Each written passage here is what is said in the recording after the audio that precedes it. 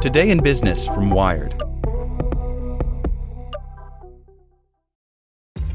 This episode is brought to you by ShipStation.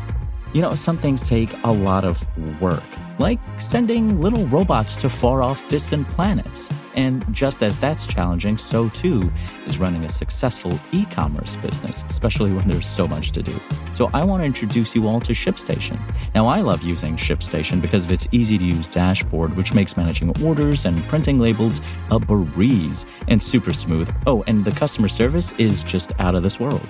It's exactly what you need to help grow your business. Sign up for your free 60-day trial at shipstation.com/technews. That's shipstation.com/technews. This episode is brought to you by Shopify. Forget the frustration of picking commerce platforms when you switch your business to Shopify, the global commerce platform that supercharges your selling wherever you sell. With Shopify, you'll harness the same intuitive features, trusted apps, and powerful analytics used by the world's leading brands. Sign up today for your $1 per month trial period at shopify.com/tech, all lowercase. That's shopify.com/tech. U.S. lawmakers tell DOJ to quit blindly funding predictive police tools. Members of Congress say the DOJ is funding the use of AI tools that further discriminatory policing practices. They're demanding higher standards for federal grants. By Del Cameron. The United States Department of Justice has failed to convince a group of U.S. lawmakers that state and local police agencies aren't awarded federal grants to buy AI-based policing tools known to be inaccurate, if not prone to exacerbating biases long observed in U.S. police forces. 7 members of Congress wrote in a letter to the DOJ, first obtained by Wired, that the information they pried loose from the agency had only served to inflame their concerns about the DOJ's police grant program. Nothing in its responses so far, the lawmakers said, indicates the government has bothered to investigate whether departments awarded grants bought discriminatory policing software.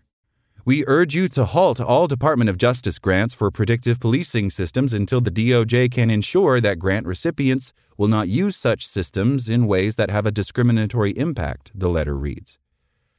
The Justice Department previously acknowledged that it had not kept track of whether police departments were using the funding awarded under the Edward Byrne Memorial Justice Assistance Grant Program to purchase so-called predictive policing tools. Led by Senator Ron Wyden, a Democrat of Oregon, the lawmakers say the DOJ is required by law to periodically review whether grant recipients comply with Title VI of the nation's Civil Rights Act. The DOJ is patently forbidden, they explain, from funding programs shown to discriminate on the basis of race, ethnicity, or national origin, whether that outcome is intentional or not.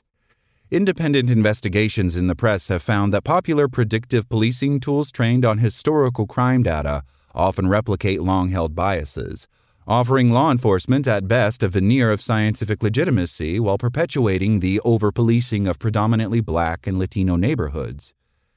An October headline from the markup states, bluntly, predictive policing software terrible at predicting crimes.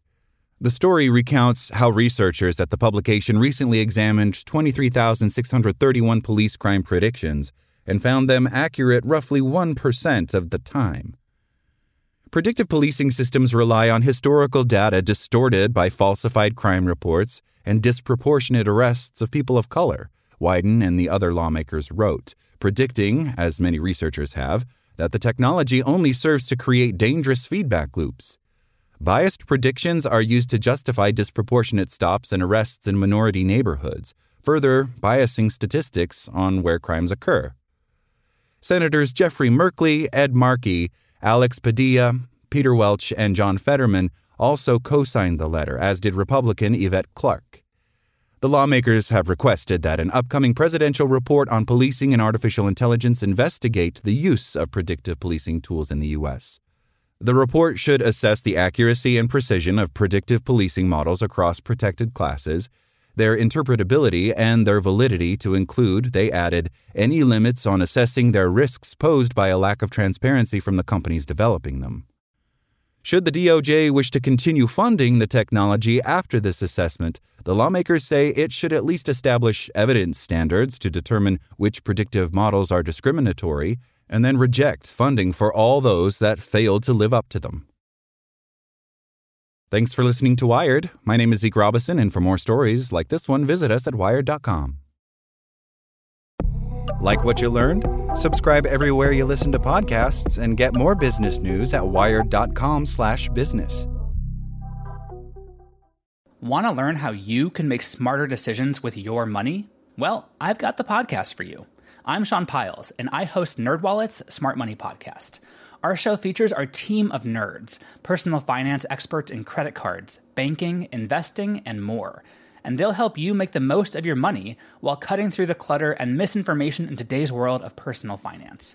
You'll get clarity on strategies to help you build your wealth, invest wisely, shop for financial products, and plan for major life events. Listen to NerdWallet's Smart Money Podcast wherever you get your podcasts.